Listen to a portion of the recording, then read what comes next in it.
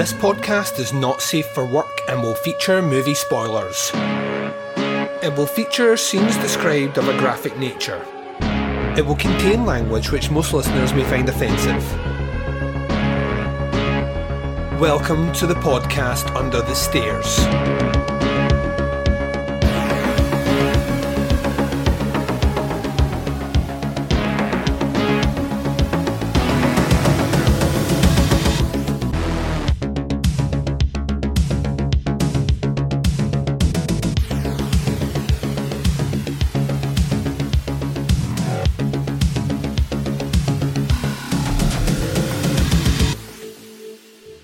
Hi everyone and welcome to the podcast Under the Stairs. This is episode 283. I'm your host Duncan McLeish. Welcome to the show. Up on this episode we are continuing our look. This is the penultimate episode for our Forgotten Jali box sets by Vinegar Syndrome. The penultimate movie, second to last movie, is a little movie called Autopsy from 1975. After the first break I'll be joined with my good buddy Dave Parker and we will be getting into this weird and wonderful, strange, bizarre little giallo for sure. Welcome to a brand new week of podcasting from Podcast Under the Stairs. This is a 3-episode week starting right here. On Thursday you're getting a bonus review of a Shudder exclusive title, and then on Saturday it'll either be a screener or another Shudder title, because Shudder has been putting out quite a lot of content of late and there's plenty out there to watch and plenty out there to review. That's right, just for you peeps out there. Tonight on the Teapots Collective, the next instalment of Where to Begin With drops, with reviews of The Conspiracy from 2013 and listener reviews of Troll Hunter from 2010. Then, this coming weekend, on the Teapots Collective, you get the next instalment of Opera Omnia. Myself and Bo Ransdell continuing our look through the David Fincher filmography, making a stop at Panic Room from 2002. On Friday just past, we released a brand new instalment of Jaws is Shite and Other Regrettable Outbursts. It's episode number 4. It's a ton of fun, maybe my favourite episode that we've done on that booze-based banter podcast, so jump across to teapotscast.com for links to the show. Okay, I'm going to take a short break. You're going to hear promos for shows that I love. You're going to hear the trailer for Autopsy. When we return, we're discussing that movie right after this. Hello, this is The Doom Show. Keep on keeping on and keep on trucking, America. We don't listen to our feedback because we don't get any. The truth hurts. I just alienated the 2 people that give us constant feedback. Sorry, guys. That's gotta go. That's gotta go in there. So on the show, we talk about giallo movies and slasher movies and cult movies. Sometimes we even talk about Cameron Mitchell and his movies. I am Richard. Who are you? I am Brad, the guy that's not Richard, or Jeffrey, or Simon. That's right, we have 4 people, and we always talk at once, except to each other. Jeffrey lives up north. Simon lives across the world. Richard lives in Penis, Alabama. Hello, This is The Doom Show is a proud member of the Legion Podcast Network. Check out the other shows on legionpodcast.com. You can check out more Hello, This is The Doom Show at hellodoomshow.podomatic.com or at doommoviethon.com. Check for our Amazon exclusive Hello, This is The Doom Show cookbook. Do you like hot dogs? We got them. Do you like mac and cheese? We got it. Do you like cheddar? We have it. Actually, we don't. No cheddar. Just Colby. Colby Jack. Hello, this is The Doom Show. We never gave up on you because you never gave up on us. Wow. Enter the Chamber of Terror. Watch every corner, because this is where the dead become the living.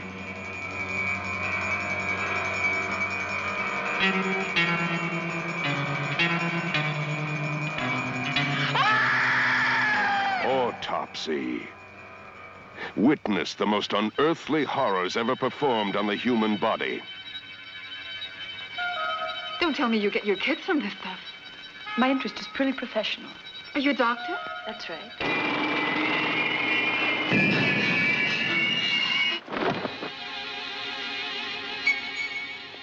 Pistol at point-blank range, through the throat and upward. For my money, it's a suicide.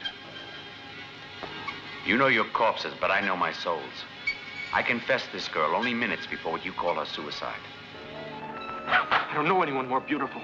and you're trying to destroy her. That's the real crime.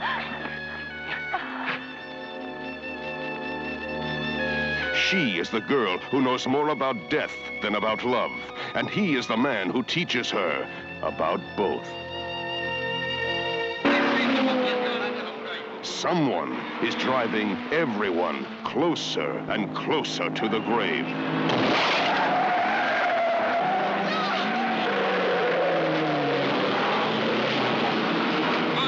You haven't been passing yourself off as a priest for very long, have you? I am a priest. You hear me? I am a priest. Suddenly the fear is spreading, and no dead or living body is safe. Murder goes on a slashing rampage that begins and ends in the morgue. I'm not the one that's crazy. You are.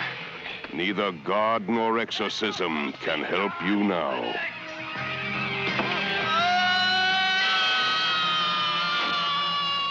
Enter, if you dare, the motion picture where death lives at its most terrifying.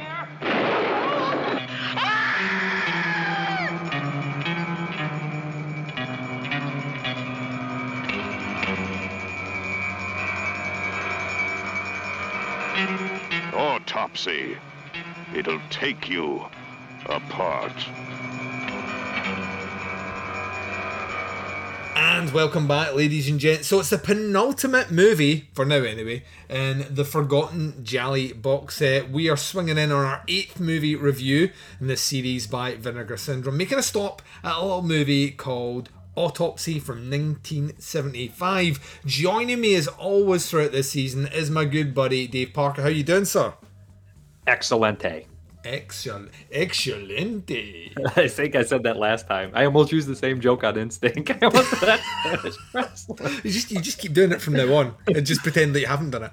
No, nobody remembers anything. You put out 35 shows a week. I mean, I feel wounded, sir. That's true, though. I speak of the truth. Your truth upsets me. We're going to be doing Autopsy, a movie that I had not seen. And like we were just saying, I basically paused our conversation before hitting play here because there's a lot to unpack in this one. This is by far one of the weirder movies I've seen in a while, just in terms of, took me a long time to get my footing in this movie, to actually work out what the fuck was going on. And by the time the penny dropped for me, I was like, I don't even know if that makes sense. So you're here to keep me on the straight and narrow. That's your job tonight. Yes. So let's give some deets on this one. A wave of sudden violent suicides have gripped Rome and are all being blamed on sunspots. Simona, a young pathologist with an unhealthy obsession with death, has become increasingly interested in this strange phenomenon. But with the discovery of the body of a young woman, an apparent victim of a self-inflicted gunshot, Simona finds herself thrust into a terrifying mystery and conspiracy to cloak actual murders as suicides. And the nearer she comes to unravelling the truth, the more in danger she's entering into the sights of a deranged killer who might be a lot closer to home than she realises.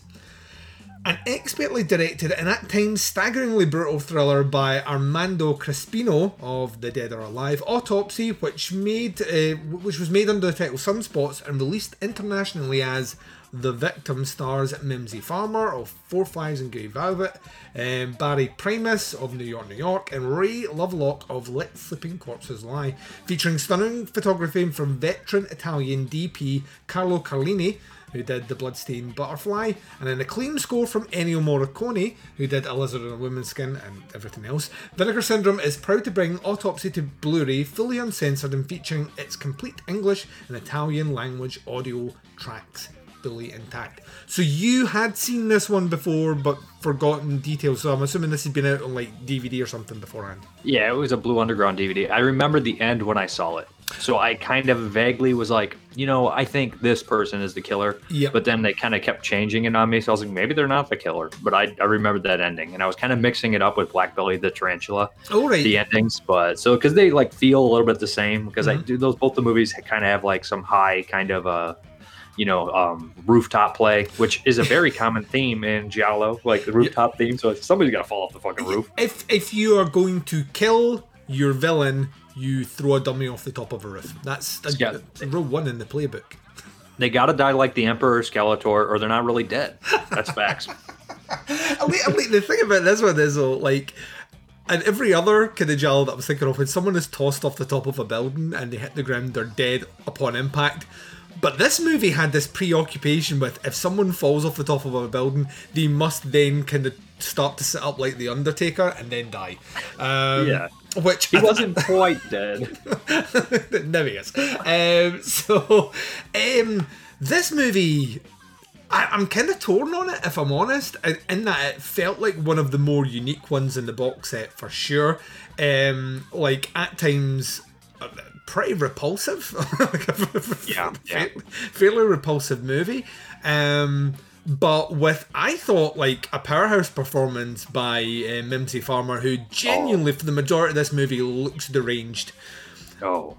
They were definitely playing on the fact that she was in Four Flies and Grey Velvet, and they were like, do that again. And then, like, when I always saw her name, I was like, Mimsy Farmer, everybody's acting like, oh, you go, Mimsy Farmer's #1 bill. I'm like, who the fuck? I mean, like, I've seen, like, this movie once, and then, like, I as I went on, I watched Four Flies down the line, and then I rewatching this, I was like, oh, so Mimsy Farmer, that's right, she's on the fucking top of the box. Yeah, like, she's really, really, really good in this, but she does, like, feel constantly in the movie in this kind of heightened state of kind of like paranoia and insanity. And I think she plays it really well, and no wonder, because pretty much from the off, this woman is haunted by walking corpses. By the way, the nudity level in this movie is off the fucking chart. Like, did not think I was going to see that much of Mimsy, did you? Oh my god. I've seen, I believe, all of Mimsy, and then some, and so much cock and tits and vagina in this movie. It is unbelievable. I mean, at a point, like, straight from the off as well, like, right from the beginning, it's like, here is dick, and here's some titties, and we're just doing it, and we're not doing we're doing the smart thing, but also the thing that kind of works against you, because you need actors that can perform dead still, and quite a few of these corpses cannot do that. Maybe they weren't dead. Maybe they weren't. Maybe they weren't dead. Hear me out here. Maybe they were fucking alive. It's like Columbo comes in. Yeah. One more thing. Were they really dead? And the thing I was thinking about is, like, why have their eyes open? Just close their eyes, because that's the bit that's fidgeting the most. Like, just have them, they're dead. Just have them close their eyes. Open eyes are bothersome, though, and people do die with their eyes open. So, like, and it's so much worse. You can see, like, the horror within their eyes when it's open. And their mouth agape. They die with their mouth agape. So they probably would have closed their eyes and closed their mouth, though, just for having to look at them all fucking day. Yeah, I would have thought, like, by the time they made it into the morgue, those things, I don't know. I'm just guessing. But, so the thing that kind of really threw the curveball at me about Autopsy is it's a while into the movie before you actually understand that there is a conspiracy here, not just to do murders like a serial killer, but actually there is, like, a modus operandi that the killer has himself by the end, and you are far at that. I mean, this movie's an hour and 40. You are far into this movie before that starts to kind of unveil itself, and it's not really until, like, the last 15 minutes before here's the reveal. And even then, after the reveal, we still have, like, about 10 minutes of naked bodies trying to not die on the floor.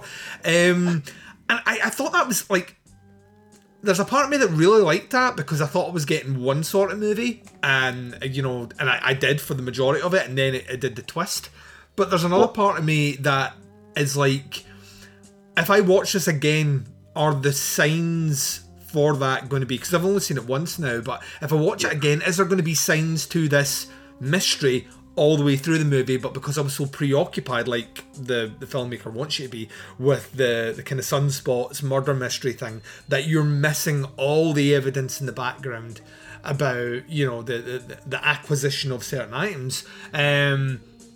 Like, that was definitely missing. Like, all that, it wasn't all there. Like, there was no way all that was there. It was there, but there was absolutely no connective tissue. It was like bone to bone with no tendons. And then when the character explains everything, you're like, oh, now it makes sense. Because without that explanation, without that, like, information dump, there's absolutely no way you really could have connected the father to that character, because they don't really interact, and you really don't know what the fucking father does for a living. Like, you're supposed to, I guess, but I don't fucking remember. I just knew he was like a rich, like aristocratic kind of dickhead, and I would assume that like he was involved with the museum and stuff because like, but still, it's just like exactly how we got those items is just kind of batshit to think about it, and we really didn't know anything about that character's father who passed previously as well.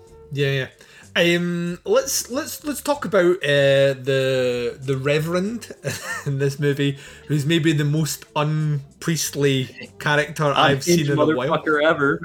I just kind of thought priests should be like this, like that. If you want people to attend church, make him a former race car driving playboy who swears a lot and like is apparently like a pretty good fucking fighter. Make them like if you that. Would have thrown him in, oh, go ahead. If you would have thrown him in there instead of Father Marin, I'm telling you, we would have had 2 alive priests at the end of Exorcist, not 2 dead ones. He would have took Regan in a fucking race car and sped around the fucking street. It's great when you first meet him because he's just like a priest, but he steals like her car and basically speeds through the street. Yeah. Like, you can't watch people race at like a race car place. You can't do that because it's too bad for you. You have all these terrible memories, but you can fucking speed in a car down the road. That doesn't bother you. It's so bizarre. I kind of fell in love with this character. There's always one point in every Giallo where there's one character and I'm like, see if there was a spin-off and you were the main dude, I would watch that movie in a fucking heartbeat. And this was it here. Like I thought it was kind of awesome, and the situations that he gets into in this movie get progressively bizarre in a way that I really, really, really enjoyed it. And then like when you add on top of that, like, so we've got a couple of great performances here. I liked the reveal of the villain. I did guess it just before it happened, but I'm not going to give myself too much credit because that's 15 minutes from the end. Well, everybody else was dead. We're about to be killed. So, I mean, it's like process of elimination. It's actually the sunspots. It was the whole time the sunspots were doing it, which is a really weird, like this whole movie starts to like explore like autopsy culture, which I don't know why there's an autopsy culture, but there most certainly seems to be one in the very beginning because the one dude and Mimsy Farmer, her like partner or whatever in the autopsy mortician, are cutting up the body, and the dude's like, I wrote in my review, I said, nothing gets me hotter than an autopsy. ... What the fuck? Like, right? Like, it's fucking weird. Later on, she almost is raped. I hate that guy. She has to fend off a colleague with a fork. Why is there a fork there? Why is there a fork in the autopsy room? Let me just pop this cocksucker's eye out with a fork. That's how we do things in Italy. Just like a meatball. It was such a weird detail. I was thinking of all the things that you have readily available that are lethal weapons in an autopsy room, like scalpels for a start, saws. You pick up the fork. It's like that bit in Robin Hood, Prince of Thieves, where Alan Rickman's like that. He's like, his cousin goes, but why a spoon? He's like, it's because it's dull. It'll hurt more. You know what I mean? It's that idea where you're like, you're doing like, and this guy is acting like he is being stuck with a machete. He's such a wimp too. Being poked with a freaking fork. Come on. And then Lovelock comes in and he's like, well, you can't blame the guy for trying. 1975. You love it. Like, 1975 makes me at times so uncomfortable to be in my own skin. And this is the same weekend I've sat down, we recorded Doing the Nasty today, and one of those reviews was for Cannibal, aka Jungle Holocaust. Love it. Yeah, Ruggero Deodato. The beginning. Yeah, and that movie is so repulsive. It actually teaches you that rape will save your life because you insert dominance so they can understand it. You're like, that's a very unpleasant fucking thought. But it's the jungle, man. Literally, jungle. That is literally the scene that I was about to mention where it happened, and I was like, and I'd seen the movie before, but clearly washed it from my mind. And that bit happened, and I was like, oh fuck, like just holy fuck. 1976. Holy shit, like Italy. What are we doing here? I feel like it's not too far off from American cinema at the time, too. One thing I really like about this, I always bring up the different types of giallos, and there's tons, but this starts off as a Dario psychological where you're like, Mimsy Farmer is all crazy. The priest is crazy. It's got to be one of them. And then it turns into a Martino money-driven plot where you're like, okay, we're going with the Gothic style here.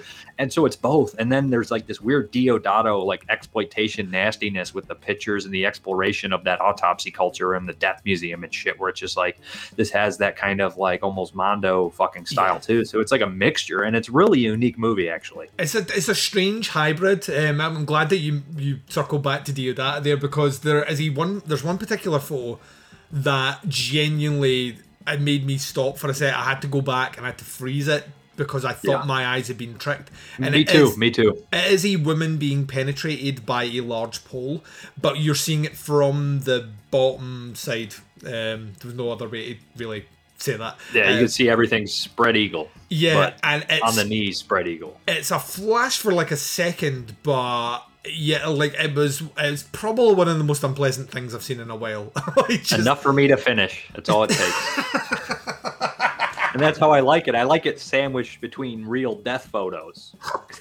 It's a niche to get. It's a niche to get. But when you the get only movie in the cinema history, when you get it, you hit the ceiling, baby.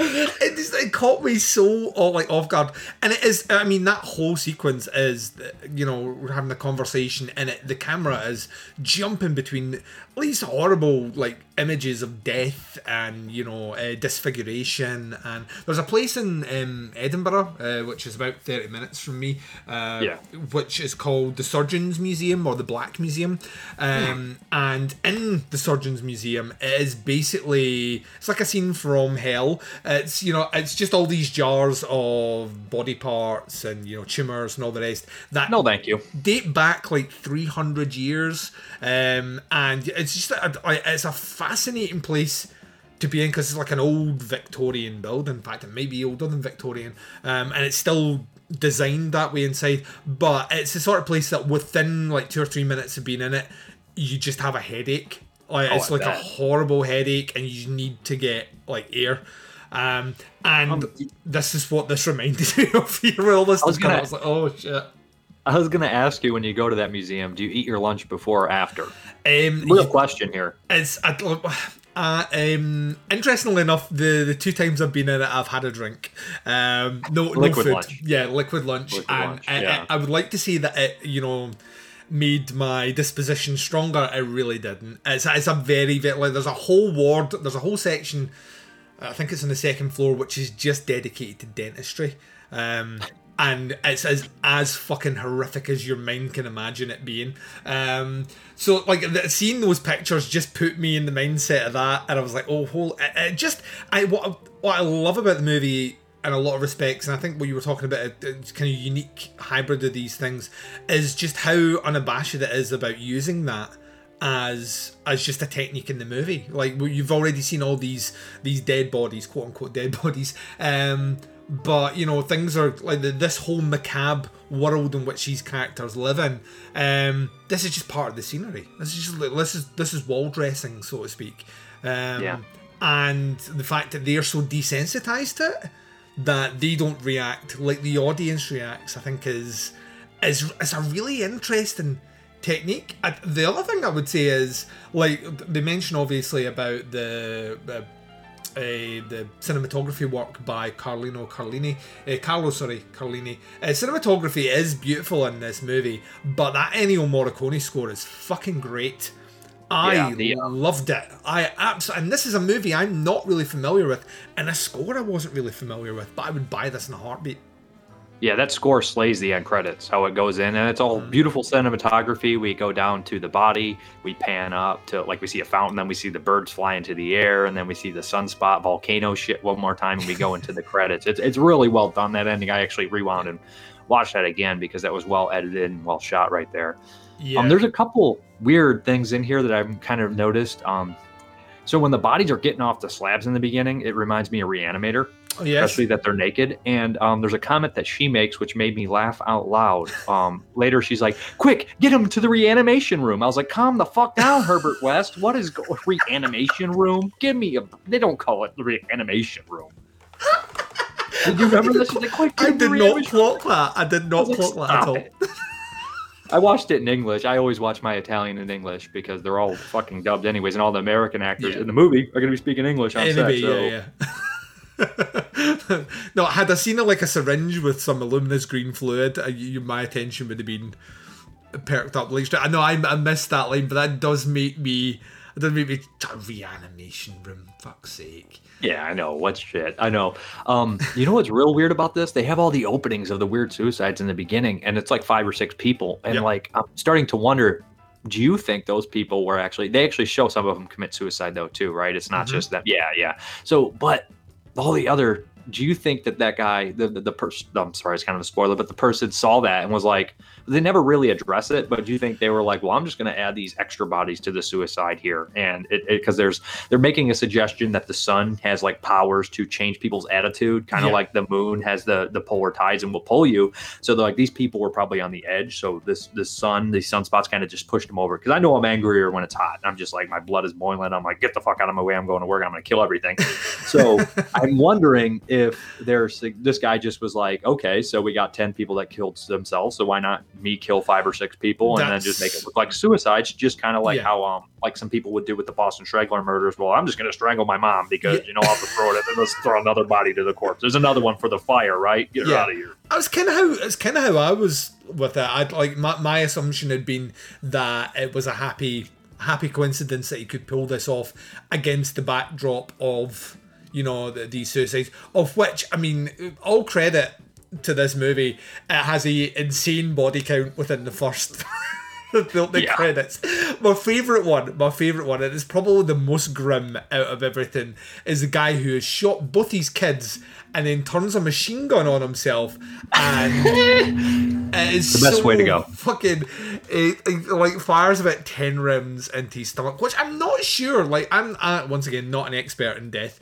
I don't know if your body would do that. I would assume that once you. Maybe, well, it is a machine gun, so maybe. So, I don't know. I don't know what kind of machine gun. I don't know how strong this guy's trigger finger was. I don't know. It's an Italian movie. It was kind of like slightly funny unintentionally, but also horribly grim. Yes, yeah, good. Like he's like, because you see both his kids first before you see him, or the old man who like. Just to make sure he is going to drown, wraps the bag around his head before jumping out of the water. Dives right in. It's like a fish too. Holy fuck! It's just very. I mean, like the movie starts off so punchy, and like I say, then you're right into a morgue where bodies are coming to life, and naked bodies are coming to life, and it's just so disarming. I think that, like I say, I forgot completely that there was this conspiracy thing in the background.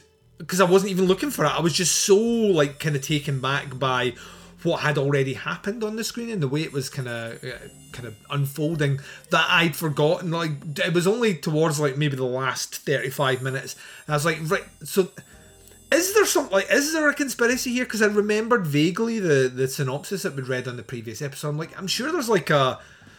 There's like, is he killing because he's a serial killer, or is he killing because there's is that you like? They steer you away from the money motives to get you to the psychological aspects. So really, by that time that reveal, I was like, oh wow, I forgot about that reveal actually. Yeah, it was very, very like just. I said, it came in from left field, and I kind of loved it because of that as well. I think the weird thing about it is, from my perspective, if I'm looking at it from a critical standpoint, there's a lot to love in this movie. From a storytelling point of view, I think there's a lot to frustrate you. Like I say, it does kind of feel like there's 2 different movies kind of competing for dominance here, and it's like the first story is the one that the director is kind of invested in for a while until he realizes, well, this is a giallo and I need to wrap it up in some way and then that's when all this other stuff comes in. But like, I mean, visually beautiful movie to look at. Score, like I say, is stunning. Acting, I thought, was like for a 75 giallo, acting is surprisingly good, like really good. And there's a good mix of locations, which once again I really enjoy. So you're getting that kind of, it's not an insular movie, it's got like a bit of scope.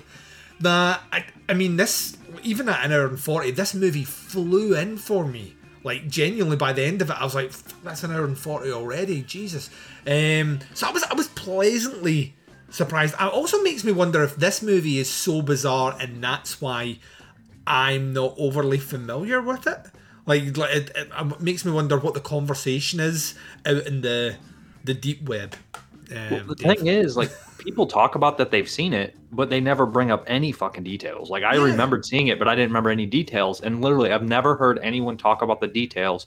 That's the problem with a lot of these Giallo people. Like, yeah, I've seen it, good movie. And then they don't have any details about the movie. They don't bring up, like, the weird aspects to it or the, it's just very kind of lackluster discussion unless it's a Dario Giallo. Yeah, because to me, this, like, of all the ones I've seen in the last couple of years, this is the one that stands out the most, just in terms of like the narrative, the just the depictions of unpleasant imagery and death.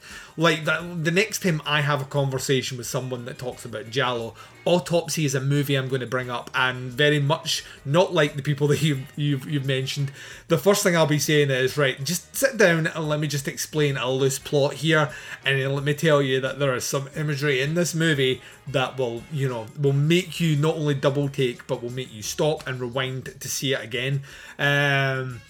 It just kind of really, really caught me off guard, and by definition of that, because I know we like to kind of juggle with this topic from time to time, even if it is a well-seen one and it's not discussed in any great detail, do we think that, I mean, from my point of view, that merits its inclusion in this box as a forgotten Giallo? Because even if people are saying, I've seen the movie and it's a good movie, or I've seen the movie, it's a bad movie, they're not really going into those details which you want to tell you, well, why is it a bad Giallo? Is it a bad Giallo because it just is too formulaic, it follows too much of a Dario line, or or it's a great movie because it does, it's got the Ennio Morricone soundtrack. I mean, from my point of view, this is the very thing I want from a box set that has Forgotten Giallo written on it, is this sort of movie. You agree? Yeah.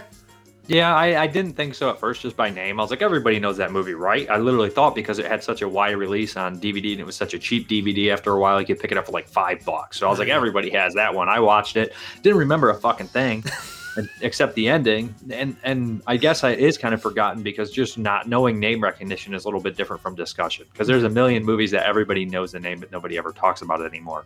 Yeah. So I would say and plus being in this set, we'll get some more eyes on it, which I like. The only hit on this movie, to be honest, is the huge information dump that the killer does. If they would have somehow patched in a little bit more of that, they do, but it's just like the Bible comes out of nowhere, where everybody has the fucking Bible and stuff like that. You're like, what? And then, like, I didn't even know that the one guy was his brother. Yeah. Like, he just starts fucking, like, choking him and shit. And I'm like, who is this, a business partner? It's his brother? Did I miss that? And they explain it later, but I feel like there's a little bit of connective tissue missing until the very end, where he just dumps everything. He does feel like a bit of a Bond villain at the end, where he's like, I know you're going to die on this floor, so let me explain my Machiavellian plan to you. You're like, all right. I'm not explaining my plan. I'm just shooting him right in the back of the head. Yeah, well, this is the frustrating thing. It's the frustrating thing about all these movies. Like, this is the one that you might be able to get away with maybe not making it look like a fucking Final Destination trap, and lying on the floor trap. It just I'm with you on that. It kind of feels like it was almost an afterthought. Just put the gun in the priest's hand, shoot the woman, and then fucking have the priest shoot himself in the head. Like, come on, this priest is unorthodox. We've already seen that. Yeah, you can turn the gas on for good measure. Fuck it. Yeah, it's like overkill death. I like it. Yeah, I mean, I wouldn't disagree with you. I think it's like I say, from a narrative point of view, it's a bit choppy. But the rest is all of a really good caliber. Like, some really good stuff in here to get your teeth sunk into, which leads me to any other comments on this one before I ask you for a grade. No, I think I'm good. I think that it was kind of cool that they did kind of explore these weirdos that were obsessed with like death in it too, which is something different they don't typically do. It was high class people, but they all had, like, the one lady was like obsessed with the death museum and shit, which was cool. Yeah, and there was no like out with the reanimation room. There was no insane science. You know what I mean? Where I thought we were going there. I thought that the vial he was giving him was going to make everybody kill themselves. That's what I thought it was going to be. Like a blue sunshine, like it made them all go crazy. Instead, they just kill themselves. Mm-hmm. So, like, it seems like both of us are relatively high on this one. How will that reflect as a grade? Now, you know, Dave, that we do kind of old school Netflix grades here. 1 is hated it, 2 is didn't like it, 3 is liked it, 4 is really liked it, 5 is loved it. We do 0.5s as well. What are you going to give Autopsy? I'm right in the middle of a 3.5 and a 4. Like, if it was a 10 point, it'd be a 7.5. So I'm not really sure. I want to bring up one line that I thought was like, I was like, that's very clever. At the end, when he says, due to your thesis paper, he's like, I copied your handwriting perfect, and your thesis paper helped me out in every possible way. Because it was about suicides and autopsies and shit, so he could literally look at it and match up what's going to matter and what looks like a suicide and not. Man, ooh, it's tight, man. Since I gave My Dear Killer a 3.5, I'm going to say this is on the level of My Dear Killer, a 7.5, so I'll give it a 3.5 too. Nice. Yeah, I'm gonna do the 4. I'm interested to watch it again. I know for a fact it'll be a wee while before I do that. But I'm interested to go back. It's one of these ones where as soon as it finished, I kind of thought, yeah, you know, like I'll be watching this again this year. It's probably towards the end of the year. And that doesn't happen a huge amount with the kind of more obscure giallos. It's kind of almost it's the box ticking exercise that you mentioned earlier, where you see a movie and you're like, right, well, that one's ticked off the list now. But I will definitely go back to that. We've got only one more movie left to do on this series, which upsets me greatly until they release another box set. They did. They're gonna. I'm telling you. Hey, what did I give Trauma? What did I give Trauma? Because this is just as good, if not better. Did I give it a 4? I think I want to say I don't. Have you given any a 4? I don't know. I don't know. This might be the best one. It's close. On a rewatch, it would be the best one. I think this one's got legs. It's like that way where you watch. Well, if you're me anyway, I don't know what your position on it is. Fuck it. We'll do 4. We'll do a 4. Yes. It's a bit like when I watched the Pajama Girl case for the first time. That's a good one, man. And I was like that. Oh Jesus! Like, where have you come from? Why have I never heard of you before? And now you are like up there for me, like just out of nowhere. And Who Saw Her Die is another good one like that. Yes, I would really like that one as well. But we've one left to do, and then. Like, you've burned the bridge of reliability when it comes to this next box set. Like, you could literally be standing with one of them in your hands. I'd be like, he's photoshopped that. Like, motherfucker. Crazy Desires of a Murderer is our last one, which is a great name. The Countess Elenia has returned to her family's grand old castle, where her paralysed father, an apparent clairvoyant, and strange younger brother with an unhealthy interest in taxidermy reside. Almost immediately after arriving, one of Elena's friends who is visiting the castle is shockingly murdered and has his eyes, always the eyes, plucked out of their sockets. While suspicion falls on Elena's brother, a curious police inspector, Sicilian character actor Cordo Giappa of The Godfather and My Dear Killer, begins to investigate, believing that there's more to the killings than meets the eye, pun intended.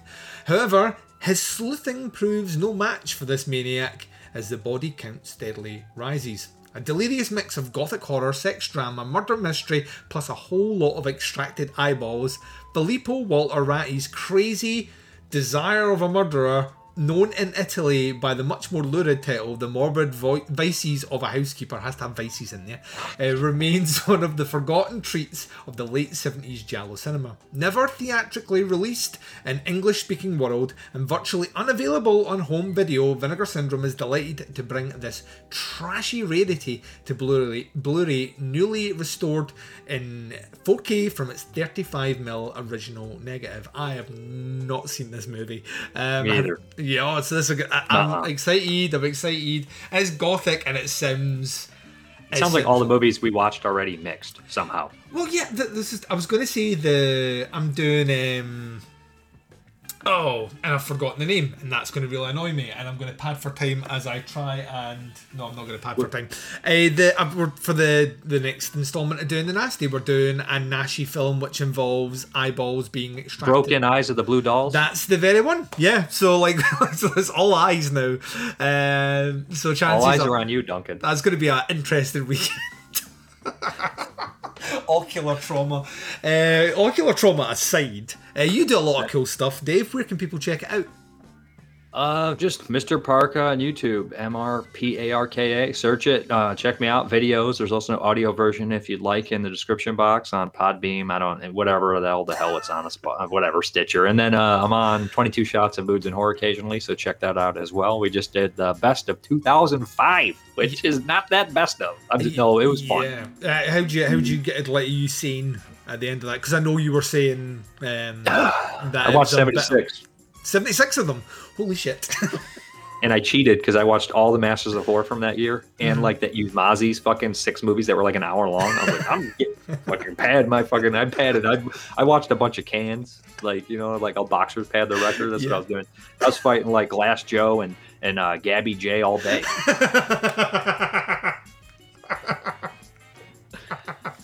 That's some punch out humor for you guys. Have you got a new year selected for? Because I know like the guys at 22 Shots is like years of yeah. So have you got a new one? What's can you tell me what the next year is? Yeah, 1970. 1970.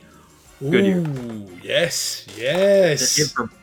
An educational year for sure, even if it's not a movie filled with a bunch of it. There's a lot of changeover, lots of stuff. It's a transitional year. It's a great transitional year as well. So that will be, because that's when things start to, well, you're just ushering in the crazy 70s, which is a good time.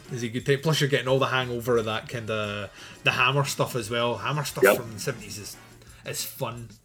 There's like 2 or 3 great Hammer movies from 1970. Yeah. Like, I'm not the biggest of horror Frankenstein, but I love Vampire Lovers, and Taste of Blood of Dracula is very good. Taste of Blood of Dracula is one of my favourite. Top 3 of the Hammer Draculas. Yeah, definitely. I can't remember if that's the one. Isn't that the one where like Christopher Lee doesn't say anything? I'm trying to remember. Or if he does, it's very little.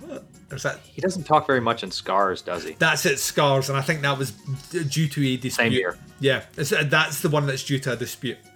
Or is it Dracula, Prince of Darkness? He doesn't talk very much in a couple of them.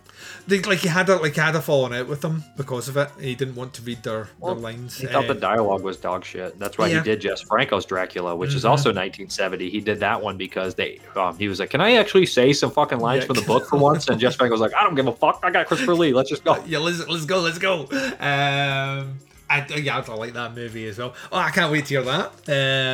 It'll be a fun one. It's like I say, it's a really interesting transitional year, and we'll see what comes out of that. Well, I mean, as always, this has been a hoot, and I feel like we're on the upswing now. I feel like nothing can go wrong with Crazy Desires of a Murderer. I don't know. I should add a little note here that is very hilarious to me, and I've been staring at the poster for like 20 minutes. The director of Autopsy directed another movie in 1975, and it's called Frankenstein Italian Style, and it looks like a comedy version of Frankenstein, and the Frankenstein has some sort of afro on the Italian poster, and it looks absolutely ridiculous. We need to find this movie. Not one person on my letterbox has watched it, so it's probably not particularly easy to find. You need to reach out to your friends in Vinegar Syndrome and just let them know this is a thing that has to happen. It's rated X too. It's perfect for Vinegar Syndrome. Yeah, you just give them a nudge. It might be on the radar already, but just give them a little nudge. Did you know sort of nudge? And this would be kind of fun. It might not sell much, but this could be fun. And we can waste your money, Vinegar Syndrome. It's only going to cost you like $12,000. It's well worth it. So, like I'd said on the soon-to-be released episode, because at the time of this recording, it will be out by the time this episode is released. The stuff that I'm doing with Derek, we've just finished up William Castle. Is that the box set series that we do will probably get put on hold over summer for obvious reasons. But looking to come back later on in the year with it. And I forget, was Forgotten Jai your pick or my pick? I don't know. Probably mine because it's American. So if it was your pick, I get the next pick for box set. Okay. So and then it'll revert back to you. So we'll see where we go with that. There are certainly some options, some box sets that Arrow have coming out in the immediate future, which will be very much worth a check out. And I will not subject you to the massive marathon that Derek is subjecting me to as I go through the entire Gamera box set with him. No, he didn't, did he? He did. He pulled Gamera on me out of nowhere as well, because he knows that I think I've only ever seen one of them. I don't think I've seen any Gamera, and I have that box set. Yeah, well, he's like, this is what we're doing, and I was like, well, it's your turn. Can't argue that. I did get the fear though that he was going to pick the Herschel Gordon Lewis Arrow box set, because that's been sitting up there. I'm one of the few in the crowd that has the limited one, like the one that the cereal box. I have a big one, but there's even a bigger one, I think. Yeah, it's the bigger one. It's the one that they only made 500 out of. I think they made 500 in the States and 500 in the UK, and I got one of them, and it cost me an absolute fucking fortune when it came out. I think mine cost $120. Yeah, I think if we're doing dollars, it's like $250. I think is the That's one. a lot. And I've not watched the movie. Come on, I watched them all. I've seen every single one in that set. I'll get to it at some point. I'm done with Gordon Lewis for like the next 20 years. Yeah, you've lived through it, man. What was it, like 18 movies in that set? That's enough. There is so much. I think that's what's kind of sprung me off, is I've seen like HGL's what are considered his best, and most of his best I'm alright with. You know what I mean? Like it's not absolutely terrible, but it's not exactly something I would rush back to watch. And then there's a whole lot of other ones that are considered maybe not as good, and I'm like, I really want to put myself through that, and that's a question for another day. I think I'll get around it. There's plenty of box sets. God knows where we'll end up. It'll be fun regardless. It's worth saying that you will be joining me though on the summer series. That'll be roughly the next time people hear your voices. Excited because we're like, I'm kind of hoping at the date of this recording that tomorrow I have all the years completely sorted, which means I've got a lot of homework to do. I got my Pfizer jag this weekend, so I've been like, all the stuff that I was wanting to do has just not happened because I've been fucking tired. Yeah, I got my second one Wednesday, and I was like, Thursday I was just groggy. Like I was fine, but I was like at 70%. It took me like twice as long to work out than normally. I was just like, I'm the same as you. Like, so I got it on Friday, and Friday I was fine. Like my arm was a bit sore. The next day is what gets you. Oh god, the next day I was so tired, and I like people that know me know that I operate generally with little to no sleep because I don't generally feel tired. And that whole day yesterday is a blur. I'm not entirely sure what I did yesterday, so I'm kind of trying to catch up with everything today, and that will be formalising movies tonight and tomorrow. So we will have a list. Remind the listeners out there what years you have drawn.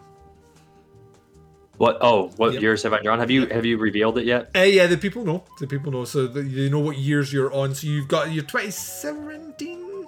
I'm 16 and 17. I mentioned it slightly because people are like obviously seeing me review certain things. Yeah. So it's kind of obvious, but I just kind of basically never came out and said it yet. Yet. Yeah, it's official. The only thing that's not official is what the 12 movies will be, and we are so tantalizing. We don't even know that yet. Can you, like, just to emphasize, because every time I get someone ask me a question, I do try and stress to them that this decade in general is an absolute. I mean, it's torturous to try and. On some of these years specifically, it's torturous to try and get down to 12. How has the experience been for you thus far? It's been rough to get down to the 12, like, because there's a couple that I'm just like, I don't even think it's like some people are picking like the only one that I don't think's very good. Yes, I've got a couple of years of that where like titles have been picked, and I'm like, really? Is that where like you're aware this one hasn't been picked? like not in their top 2 necessarily, but in like the bonus ones. Yeah, I'm like, I don't know. So it's iffy. Yeah, I've got a couple of years where people have picked in their top 2 movies that I mean, I even questioned their inclusion in the top 25. So some of the years are going to be really, they're going to be discussion points. Let's put it that way. I'm very much looking forward to it, and we are not that far away from kicking the ball up the park on this one and getting it all started. But you'll be back to join me for that. Like I say, later on in the year, we will formalise the next box set. And because I really enjoy these conversations, man. I really do. It's great to and it forces me to watch movies that I am buying in box sets that I know I am not watching. Same. And that's that. There's nothing like my wall of movies is a monument to failure of me being able to watch the movies that I'm buying. So at least it'll force me down that road. Right, ladies and gents, I'm going to take my final break of this episode. When I come back, I'm closing out the show, and I'm doing it right after this.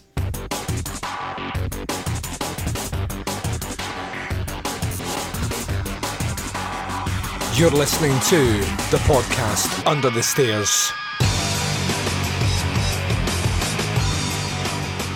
And you've been listening to the podcast Under the Stairs. This has been episode 283. Myself and Dave Parker concluding the second to last movie from the Forgotten Jolly box sets. In a couple of weeks' time, we'll be doing that last one and putting this season to bed. Oh yeah, that's right. There's a multitude of ways to check out Podcasts Under the Stairs. Wherever you're listening to us right now, hit subscribe. That way you get all the shows from Podcasts Under the Stairs. You also get access to the entire back catalogue of Teapot's content. You can also subscribe to the Teapots Collective, so you get shows like Where to Begin With, Opera Omnia, Doing the Nasty, and Chronicle. It's at a touch of a button, and you get all the archives as well. Supporting those two feeds by subscribing to them is the best way to support what I do here. Jump across to our website, teapotscast.com, and you'll find a link to Jaws is Shite and Other Regrettable Outbursts, the Booze Bees Banter podcast with myself, the Baz, and Scotland vs. Evil. Only one a month, but trust me, it's worth it, and it's all found at teapotscast.com. The merch page for Podcasts Under the Stairs is teapotscast.bigcartel.com. On Facebook, we can be found at facebook.com/groups/teapotscast. The Teapots Collective is just simply facebook.com/teapotscast. And Jaws is Shite, it can be found at facebook.com/groups/regrettablepod. Reach out and interact with myself and the Baz on the twin prongs of social media sexiness. Instagram and Twitter both can be followed at TeapotsCast. The Podcast Under the Stairs returns with a review of an exclusive Shudder title this coming Thursday. And until then, wherever you are, wherever the time zone is, and whatever you're up to in this big bad world of ours, please take care of yourselves out there. This is Duncan McLeish, broadcasting live from Under the Stairs, and I am signing off.